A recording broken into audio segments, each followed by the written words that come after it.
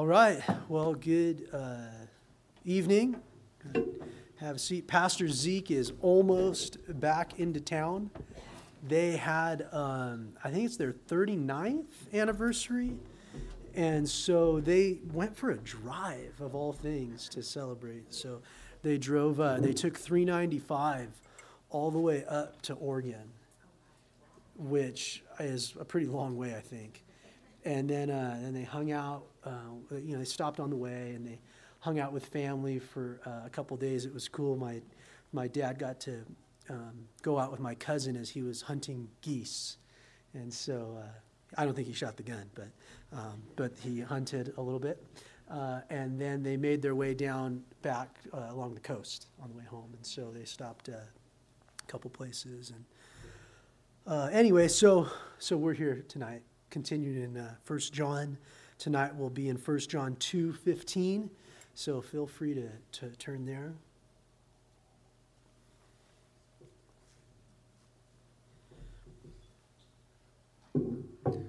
It's the only thing about a metal pulpit, huh? When you put this down, you guys can hear that. That's why we always use the wireless, but the wireless broke, so maybe we can edit all this part out. All right, we'll pray soon. So yeah, whenever Pastor Zeke's gone on a Thursday, we go through 1 John, and so we've had like 3 or 4 studies to get to this point in 1 John, and the book really focuses, John does, on a real relationship with God, on fellowship with Him, on distancing ourselves from the ways of the world. And in chapter 1, John says that he writes to us so that our joy would be full. He talks about having fellowship with one another, but he says truly that fellowship comes from having fellowship with the Lord.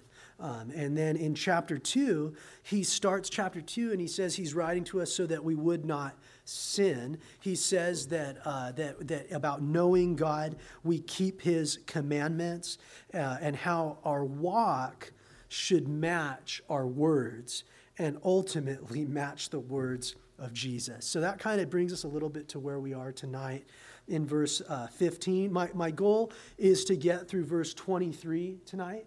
And so we might get a little further than that. We might not make it quite that far, but the cool thing about Thursdays is we just pick up where we left off the last time. So let's read this. Verse 15, it says, "Do not love the world or the things in the world. If anyone loves the world, the love of the Father is not in him. For all that is in the world, the lust of the flesh, the lust of the eyes, and the pride of life, is not of the Father, but of the world. And the world is passing away, and the lust of it. But he who does the will of God abides forever." Verse 18, "Little children, it is the last hour, and you've heard the Antichrist is coming. Even now many Antichrists have come, by which we know that it is the last hour. They went out from us, but they were not of us. For if they had been of us, they would have continued with us. But they went out that they might be made manifest that none of them were of us. But you have an anointing from the Holy One, and you know all things. I have not written to you because you do not know the truth, but because you know it, and that there's no lie in the truth. Who is a liar but he who denies that Jesus is the Christ? He is Antichrist, who denies the Father and the Son. Whoever denies the Son does not have the Father either. And he who acknowledges the Son has the Father also." Lord, would you just make this book live to us? Lord, would you show us ourselves and show us our Savior? And Lord, we'd ask that you make the book live to us for your sake, we pray. Amen. Okay, so he starts out and he says, don't love the world. We used an illustration last Sunday that when we talked about being in the world but not of the world, that the ship or the boat is in the water, but the water shouldn't be in the boat. And it's kind of that same thing, that if there's too much water in the boat, then the boat's going to sink and it's not going to do anybody any good. But if the boat is never in the water, then it's kind of no good either, is it? Right? So we need to be in the world, but we're not to be of the world. And so with that kind of as a backdrop, John starts out by saying, do not love the world or the things in the world. So that's not to say that we can't love this world, right? So do we hate the planet and do we, try to bring ruin to, no, not that. That's not what he's saying. Do we not love the people in the world? Well, of course we love the people in the world. Jesus, right? John 3:16. It's like the verse we all learn. For God so loved the world. So there's this love that happens, but what he's really talking about here is the system and the wisdom of this world. The system of this world is that, and we're going to get into it in verse 18. But this anti-Christ mentality, this anti-Jesus mentality, this anti-what God would want mentality. There's a thinking, there's a system. Now, we first kind of see this system in action in Genesis 11. If you remember, after the flood, there was a guy that kind of came on the scene named Nimrod.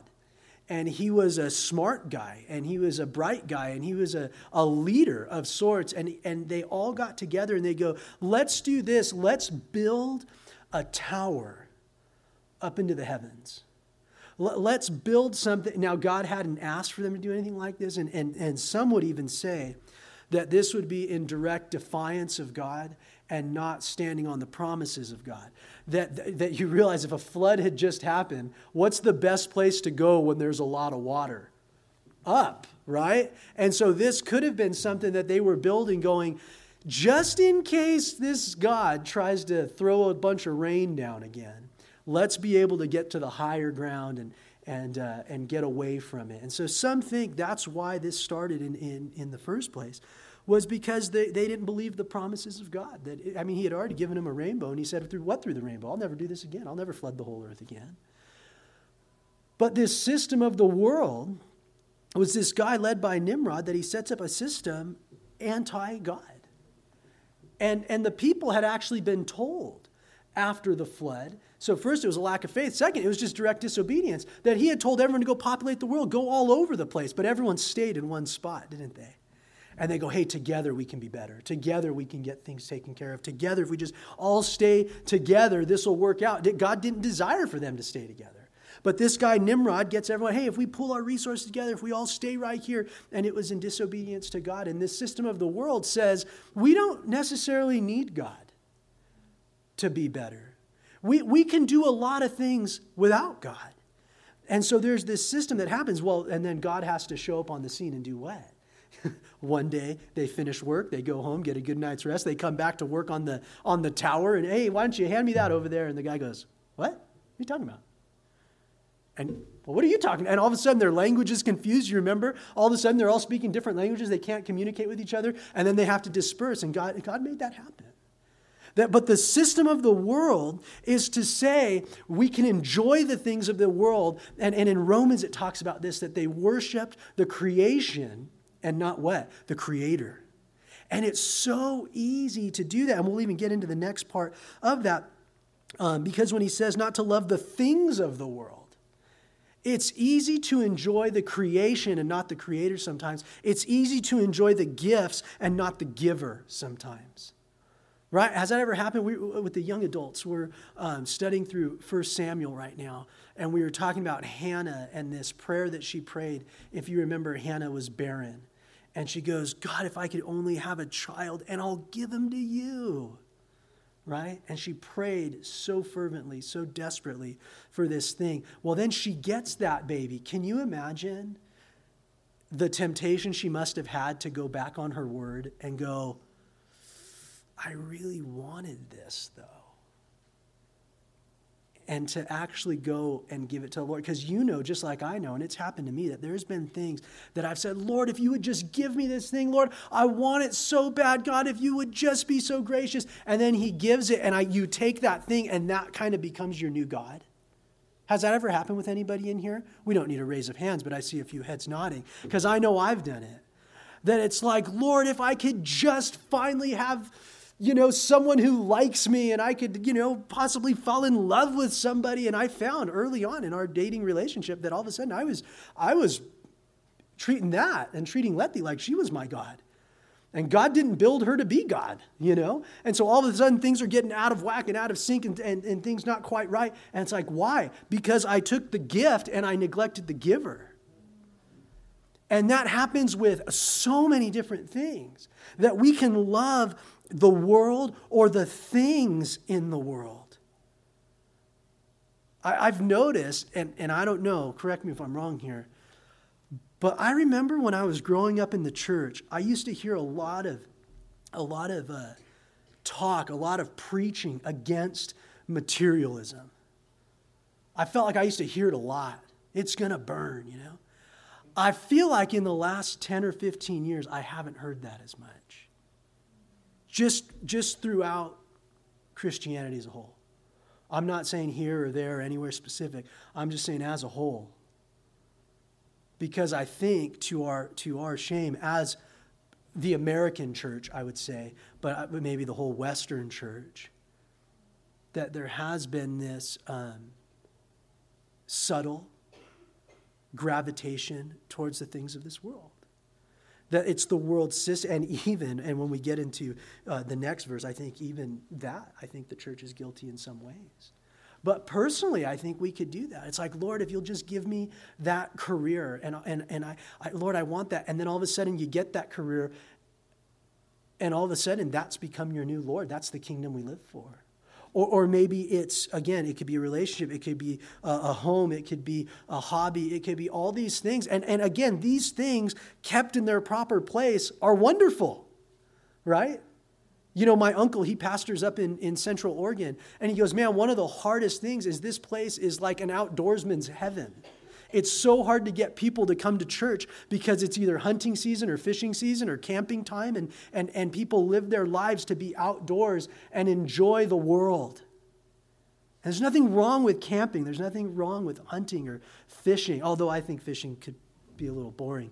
But if you like that, that's okay as long as it's in its right place. I find that we can judge our own lives and our own things of how much we're really loving those things or not loving them, based on the time and the energy and the finances that we'll give to that thing. The things we'll sacrifice in order to do them. Right? Because there's times, and again, I'll tell you that I'm guilty first.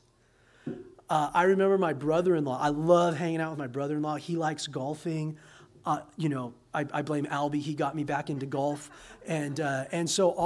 So I remember there being one morning that we found a tee time in Palm Springs at 5:57 in the morning, right? So do you know what time you have to leave Phelan to be ready to golf at 5:57 in Palm Springs? And I didn't care though. Why? Because I'll do what I want to do, right? And there comes this thing that's like, I'll sacrifice anything to go do this thing. Now, I don't do that every day, but I was a little convicted later that I'm like, man, sometimes when I sense that the Lord would say, hey, why don't you get up and be with me? You know, why don't you come away? You know, like Jesus, there was times it says he was up praying long before the sun. And there's times that I'm like, well, Lord, you know I love you. You know I love you. But it's warm right here, you know. And I kind of just turn over, you know. And so I'm not trying to trip everyone out, but I'm saying that, and again, if I was doing this every day in golf, then maybe that would be an issue. So I'm not saying it's bad to enjoy vacation, to enjoy the things God gives us. He gives us richly all things to enjoy, right? So it's okay to enjoy what God gives, but he says that our love, our true affection, shouldn't be for this world or the things of this world. I think also of the wisdom of this world is one of the things that he talks about. Because even with that, it's conflicting at times. If you turn real quick to James chapter 3. James chapter 3, verse 14. It's just a few pages back. But he talks about the wisdom of the world versus the wisdom of God. And I think sometimes when he says don't love the world, that we shouldn't desire the way the world lines things up and the wisdom that it comes from.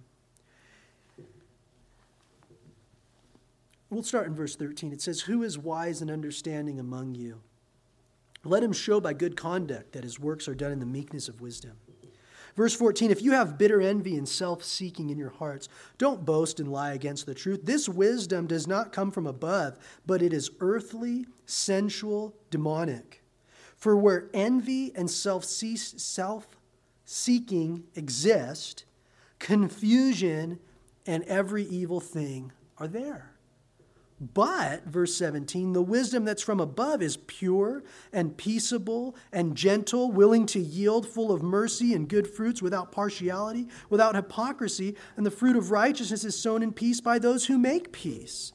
So even the wisdom that comes from this world, if ever you spend enough time with listening to people from this world, or the wisdom that comes from this world, and I think this is why it's important in Psalm chapter 1 that he says that the man who's blessed of God doesn't spend his time walking with the sinners, or sitting with the ungodly, or standing in the path with them, right? You know that Psalm 1 verse 1. But here, the wisdom that comes from this world, he says that there's envy, there's self-seeking. That it wants stuff for itself. It's selfish in the way that it does it. It wants what other people have. It's earthly. The things about it, they're not eternal. They don't go beyond the things of this earth. They're sensual, so they're good to the feel. And it says that they're demonic. They come ultimately from the evil one. We see that the thing, you see right there, the world, the flesh, and the devil, don't you? It's earthly, it's sensual, and it's demonic. Our three main enemies, aren't they? The system of the world, where he says it's earthly, our own senses, our own flesh, it's sensual, and then it comes from the evil one, it's demonic. Well, what's the result of that wisdom is that confusion and every evil thing will be there. And I want to say this real quick as it comes to not loving the world or the things of the world. And he says, if anyone loves the world, the love of the Father isn't in him. That God doesn't, our sin's not just bad because God forbids it. God forbids sin because it's bad for us. And it really is that way, that there's a lot of things that, again, if we continue to live for the things of this world, if we continue to live for the material things of this world, right, the things of the world, or the world itself, or the worldly wisdom, that in the end, those are bad for us. And I think all of us have seen that at different points in our lives. That when we sow, and it says this in Galatians 6, that when we sow to the things of the flesh, God's not mocked. He's not tricked. That when we sow to the flesh, we reap corruption. That's what comes back out of the ground. But when we sow to the Spirit, what does it say? We reap everlasting life. And so again, looking back at this wisdom from the world, he says the result of that will be confusion, and every evil thing are there. And it's funny, when you just ask 2 or 3 follow-up questions to the wisdom of the world. I used to work with, and they were wonderful guys according to the standard of this world. But there would be times that they would give you their own wisdom and how things should be done. And you just ask a couple probing questions. Well, what about after that? And what about after that? And then what about over here? Oh, yeah, I guess maybe that doesn't, don't worry about that part, And there's confusion. And I see it all the time, spending time on campus, just the confusion that's there with some young people just trying to follow the wisdom of this world. Why is it okay for my mom and dad to do this, but it's not okay for me to do this? And what if I do that? And there's just so much confusion. Isn't there confusion in this world? That this world hardly knows anymore which way is up and which way is down, which way is right and which way is left, what's right, what's wrong. That there's so much confusion here. Why? Because there's envy and there's self-seeking. Because the wisdom it's earthly, it's sensual, it's demonic. And if the Bible's true, which it is, Satan's the father of lies. He would love us to be all tangled up in this stuff. But then you contrast that with what the wisdom of God is. He says that it's pure. There's no evil motive in it. Right? It's peaceable. It doesn't desire to dominate another, but it makes peace. It says that it's gentle. Right? There's that softness, not a harshness to it. It's willing to yield. And it's full of mercy. It's full of good fruits. And it's without partiality. It doesn't favor one or the other. It's just like, hey, obedience. You know what that old hymn, trust and obey. That's, what is it? I don't know how the words go, but I remember that part of it, right? but to trust and obey is the main thing. So it's without partiality, it's without hypocrisy. It doesn't say one thing and do another. It doesn't work sometimes and not other times. What's that? The promises of God in him are yes, and in him they're amen. They're not yes and no, sort of, maybe, once in a while, every full moon it'll work with the Lord. No way. That the wisdom that comes from above, it's just that way. And it says that it's sown in peace by those who make peace. There's peace. And so that's why, towards the end, back here in 1 John 2:15, that he says not to love the world or things of this world. He says if anyone loves the world, the love of the Father is not in him. One of the really strong, I think, words on that comes in James, and we'll turn back there. I didn't mean to turn you back all the way, but in James chapter 4, he starts out by talking about how you don't have because you don't ask. And he says, but then you do ask sometimes, but you don't receive because you've asked amiss, that you would spend it on your pleasures. And then he uses this word that is so strong. He says, adulterers and adulteresses. He says, don't you know that friendship with the world, it's enmity with God? Whoever wants to be a friend of the world makes himself an enemy of God. And so when John writes, and I find this interesting, that James is one of the earlier books that's written in the New Testament. It's very much a commentary on the Beatitudes.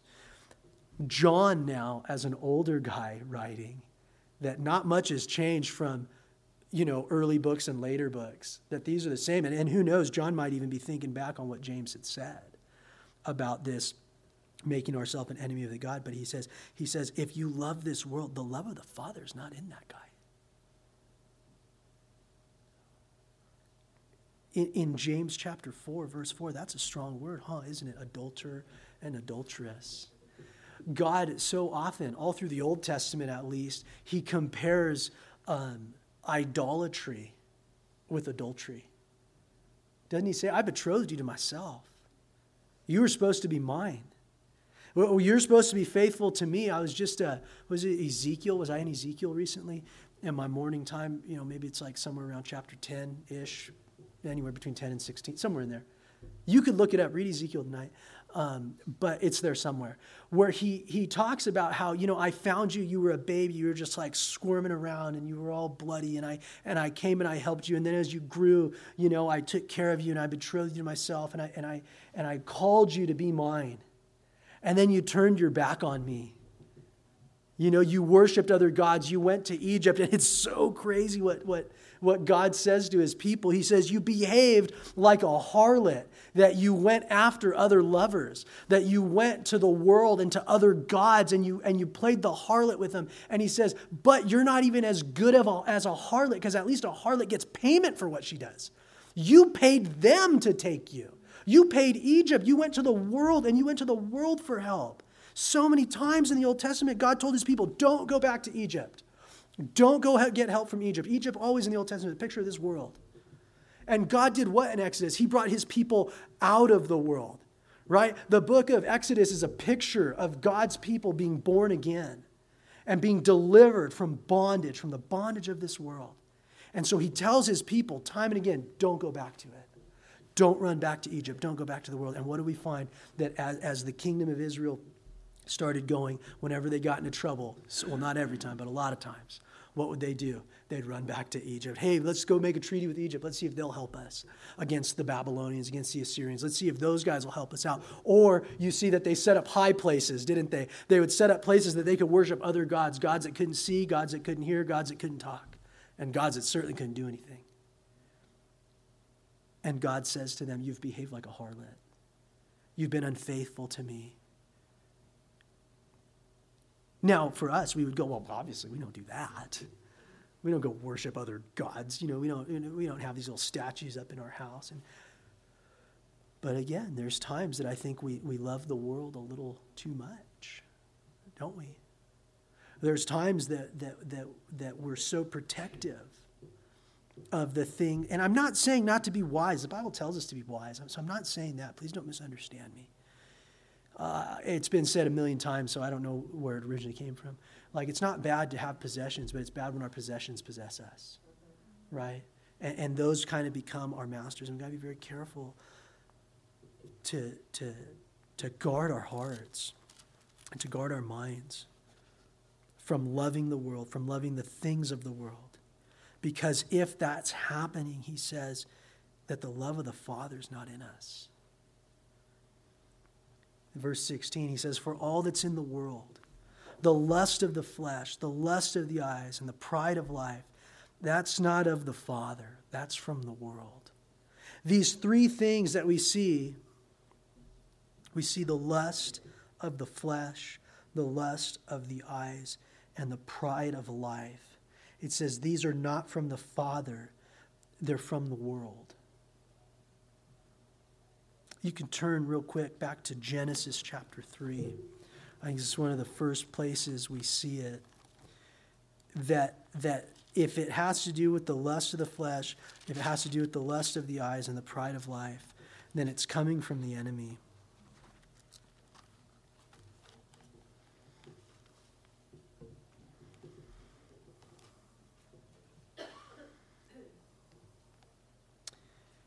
It says in Genesis 3, verse 1, the serpent was more cunning than any beast of the field which the Lord God had made. He said to the woman, has God indeed said, you shall not eat every tree of the garden?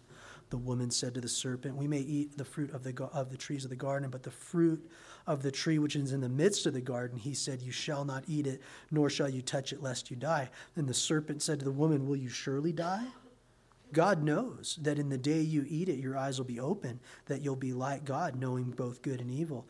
And when the woman saw that the tree was good for food, that it was pleasant to the eyes, that the tree was desirable to make one wise, she took of it and ate, and she gave to her husband with her, and he ate. You see, what happens here is the enemy comes in and he uses the lust of the flesh, the lust of the eyes, and the pride of life to get Eve to disobey God. Well, what do we mean by that? He starts out that he has her notice that the tree is good for food. Well, it's good food. It's good. It'll fill my flesh. I'll feel good about what I eat. That's the lust of the flesh. She saw, and it says it all there in verse 6. So when the woman saw that the tree was good for food, it would satisfy her flesh, she thought. Then it says this, the second part, she says, and that it was pleasant to the eyes. Another word is a desirable thing. It looked good. People argue, sometimes, well, what kind of fruit was it, And everyone always says an apple. I don't know why everyone says an apple. I don't think that's at all a desirable looking fruit to eat. I've never in my life gone, man, you see that apple? Man, does that look good? I think it was some kind of fruit that we don't have because it was coming from a tree that we don't have on this earth right now, right? Anyways, I just thought that was... Anyway... Maybe you say apple, fine. Go ahead, say apple. That's cool. But she sees that it was pleasant to the eyes. So first she goes, man, I could be filled with that, the lust of the flesh. But then the lust of the eyes, that she goes, look at that. It looks amazing. And she's distracted by these things. And then there's the pride of life that it says there in verse 6, and that the tree was desirable to make one wise. The pride of life. To have more than I had yesterday. To grow in this way. And so she looks and she goes, it's good for food. It's pleasant to my eyes and it'll make me wise. And some commentators say about this that maybe she thought, maybe this will help me to know more than maybe my husband knows. Maybe he'll follow me. Maybe this will work a different way. And so there's these three things. And I find that the enemy does the same thing still today. I mean, think of most commercials that are on TV. Think of most ads that are all over the place, right? That it'll make you whole. It'll make you happy. It'll make you better than you were before. And it blows my mind. And I know I use an iPhone, so I apologize already. But it's like a cult, man. You know, I remember I used to have these youth kids. They'd run into my office. Did you see the developers conference today? And I'm like, what is that? Well, they have the new thing, you know, Steve Jobs he did the like PowerPoint thing and he talks and it's so good. And I'm like, man, wish you guys cared to hear from Jesus that way. Wish you guys ran into the classroom like that, wanting to learn about the Bible. But you watch these marketing things. And what do they start with? Just this lust of the flesh. Man, it'll be good for you. It'll help you. It'll make you better. And look at it. Oh my gosh, doesn't it look good to the eyes? You know? And even, man, I always thought it was so interesting, man, on some of these commercials for the new iPhone when it would come out. You know, they're like showing it from all these different angles, and it's all slow-mo, and it's coming around, and it's like, look at these smooth edges, and look at how cool this, and then they have this guy, Johnny Ives, that would do the talking on it, and it's like he's got this accent from God knows where, and it's just like, oh my gosh, it sounds like I'll be smarter if I use that thing, and look at what this will do for your life. It'll make you better, and you won't be like those idiots using last year's model, you know? The one we just told you couldn't live without last year. That's obsolete now. You don't need that stuff. I think of different types, especially if you watch like sports and you see, and I'm sure I sound like I'm like 60 years old now,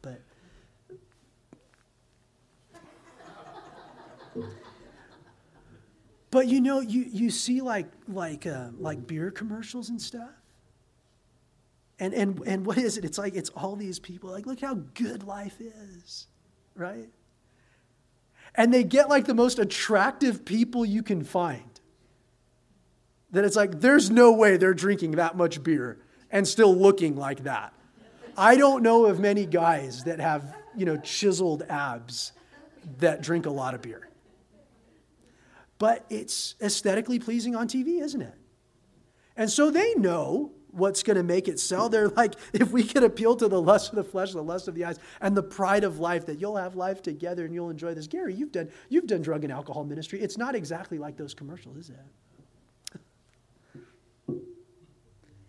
And he says, this stuff's not from the Father. He says, it's from the world. Although God's given us all things to enjoy, He doesn't lead us into godliness by appealing to these things. And I think, and this is what I was saying earlier, that I think the church has done a disservice to God's people by trying to appeal to these things at times. I'm not saying we always done it, but I think a lot of us have at times been guilty of it. I know certainly there were times in youth ministry when we would sit and have these meetings. And how do we get more kids to really, you know, buy in and jump in and do the thing? And I remember we'd be sitting around having these conversations, and it was like the Lord would kind of come and stop us and go, what are you doing? You think that marketing is what's going to help my church? You think that better food is what's going to get the kids to come? And didn't Pastor Chuck used to always say, whatever you catch them with, that's what you got to keep them with. We don't have a song and dance here. There's no dog or pony show. And we certainly don't have like good food here. That's not what we're trying to win you with, you know. I know people, again, after a while, my youth kids are like, hot dogs again? I'm like, sorry, that's all you guys are getting from me. Maybe nachos on a special night. But that's not what I'm trying to catch you with. And I think Damian Kyle had said it. He said it's subtle. But what's happened over the last 20 years in the church is in small ways, not big ways, not raising our fists to God. But we follow these three things sometimes. And he goes, and we've become in small ways man-centered. And to the degree that we become man-centered, it's to that same degree we stop being God-centered. And I think it's dangerous when we use the lust of the flesh, or the lust of the flesh, the lust of the eyes, and the pride of life to win people to godliness. Because God doesn't win people to, if anything, Jesus kind of preached the other way, didn't he? That he goes, people go, hey, I want to follow you. He goes, foxes have holes, birds have nests, the Son of Man's got nowhere to lie his head. You want to follow that? Come on. People saying, I want to follow you, Lord. And he says, if you don't deny yourself and take up your cross and follow me. Right? He talks about not turning our head back when we've put our hands to the plow. Jesus, I don't see many places, if any, in Scripture that he says, hey, come with me and I'll give you the hookup. Right? In fact, there were some people that followed. He goes, you're not here for what I'm saying. You're here because I fed you twice. Right? And then he tells them some really hard things. And it says that a lot of people left and they didn't come back. In John chapter 6, you remember that? And then he even looks at his disciples, and what does he offer them? No, guys, please don't go. That's not what Jesus says at all, is it? He goes, do you guys want to leave too?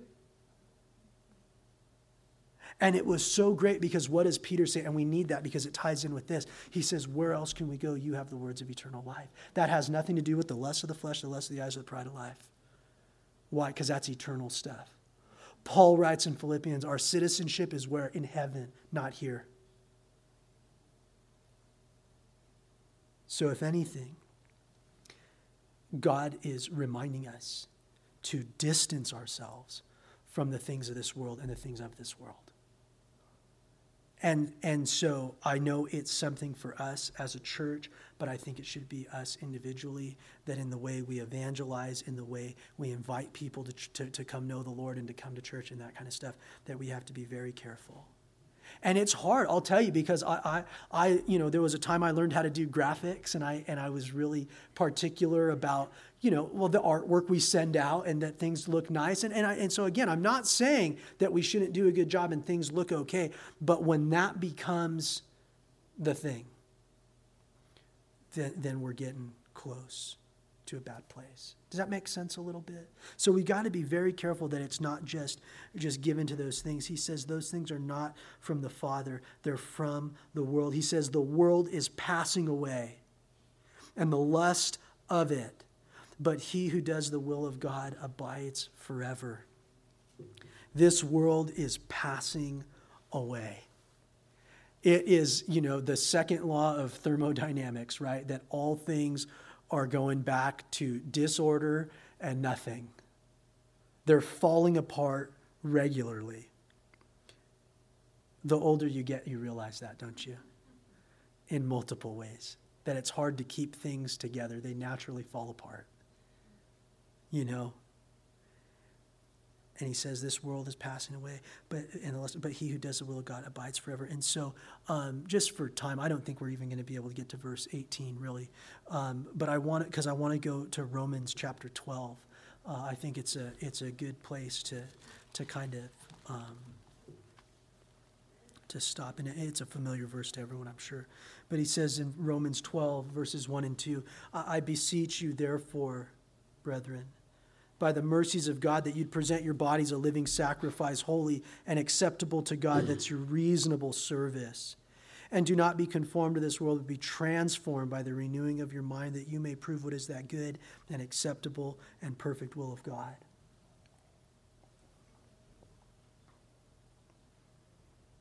Paul says he begs the believers here. That word beseech can be translated, I beg you, please. He says, I beg you, brothers, by God's mercy, that you'd give your body as a living sacrifice to God. To be a sacrifice is something that dies. That the Bible's asking us to actively die to ourselves regularly. To actively put ourselves before the Lord. And like Paul would say later in Galatians, I've been crucified with Christ. It's not I who live, it's Christ who lives in me. But he says, I beg you, please, that you'd give your bodies a living sacrifice to God and be holy, acceptable. He says that's our reasonable service. All this is just a response to the love of God. All that we do, it's a response to what God's already done for us. So he says that would be our reasonable service, and as he explains that reasonable service, he talks about kind of what we've been talking about already. He says, so don't be conformed to the world. Don't be conformed. To be conformed means that something takes the form that it has, and it's pushed or moved or manipulated into a way that it looks like something else. I think of like a piece of paper and like origami stuff. You guys know that stuff. It was popular a long time ago, but you fold the paper and it looks like a little crane, but it's not really a crane. It doesn't do anything like a crane would do. It just looks like it. It's just a piece of paper. But we can make it look a certain way, and it can serve a different purpose. But nothing's changed. It's just been conformed. And in the same way, he says, don't be conformed to this world. Don't let the system of this world fold you or mold you or shape you into being more like it or what it would like you to be. And again, we see it, and I get so like frustrated as I'm around school. I'll be last. I'm frustrated about a lot of things actually, but maybe I am like a 60-year-old man. I'll get frustrated about a lot of things. When I see the way the world does things, that starting with students, and this isn't an anti-school rant or anything like that, but if anything, it's like, as parents, we got to really engage here. But this world knows how to make kids into what it wants them to be. The way they start, especially in these middle school years, of trying to show kids that they don't need the old influences of their parents and that way of thinking. Let's teach you a new way of thinking. And then you get into high school and you have these counselors, and I don't think they're malicious per se. But there's this, let's move you. Well, where do you want to go to school? How far do you want to go from mom and dad? How far can we get you away? Where can you, go? And I think of Daniel chapter 1, right, with those exiles. That what do? They take them from home, and they go and they teach them a new language and a new literature, and they teach them in all their customs, and they go, here, have everything that we can give you. And I've heard somebody say, Babylon still knows how to make Babylonians, because that was their goal, wasn't it?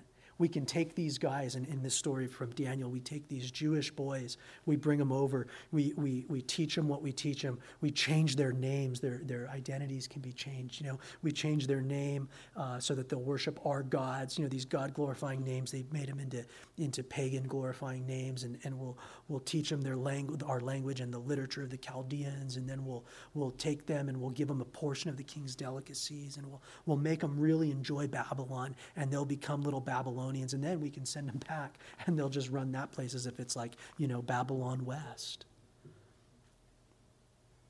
And again, the world still wants to do that. That it takes a person and says, these are the things, and I'm not opposed to the American dream or anything like that, but there's these things that we can live for. Not everything that's within the American dream is in line with Scripture. I think, this world is so happy to make us. There's an old song. It's probably not the best one to quote, but it fits, right? I'm a material girl in a material world, right?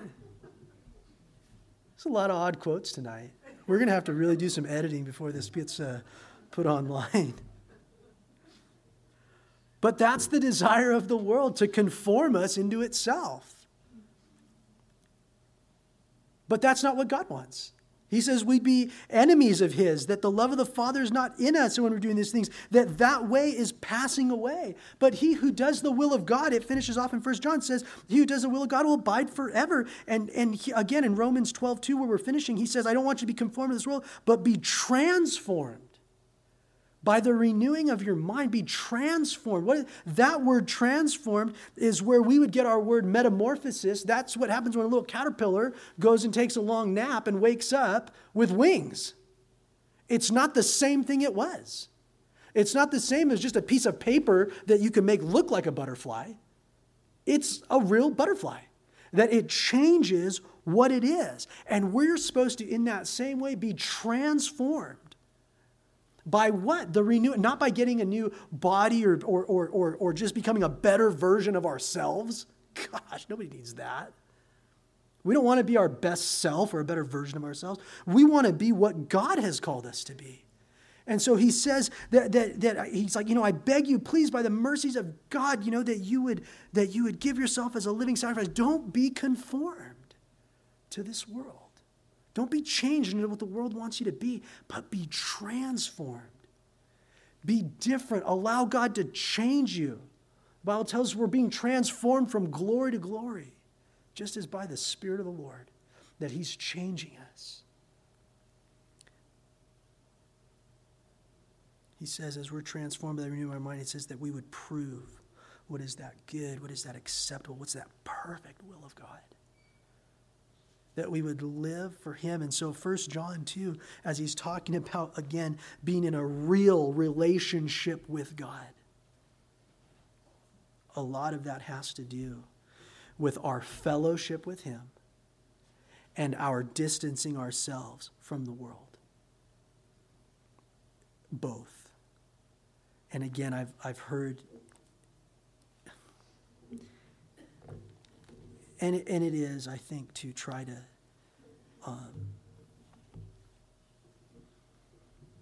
maybe reach the world better, but there was this thing, and it was a few years ago, I haven't heard it as much in the last year or so, but it's like, let's not tell the world what we're against as Christians. Let's just show them what we're for.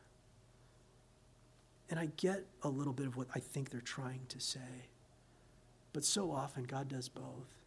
He doesn't just tell us what not to be, but he's pretty clear about what we're not to be. And so it's okay as Christians to say, no, we're not about the wisdom of this world. We're not about the way of this world, because that's dying.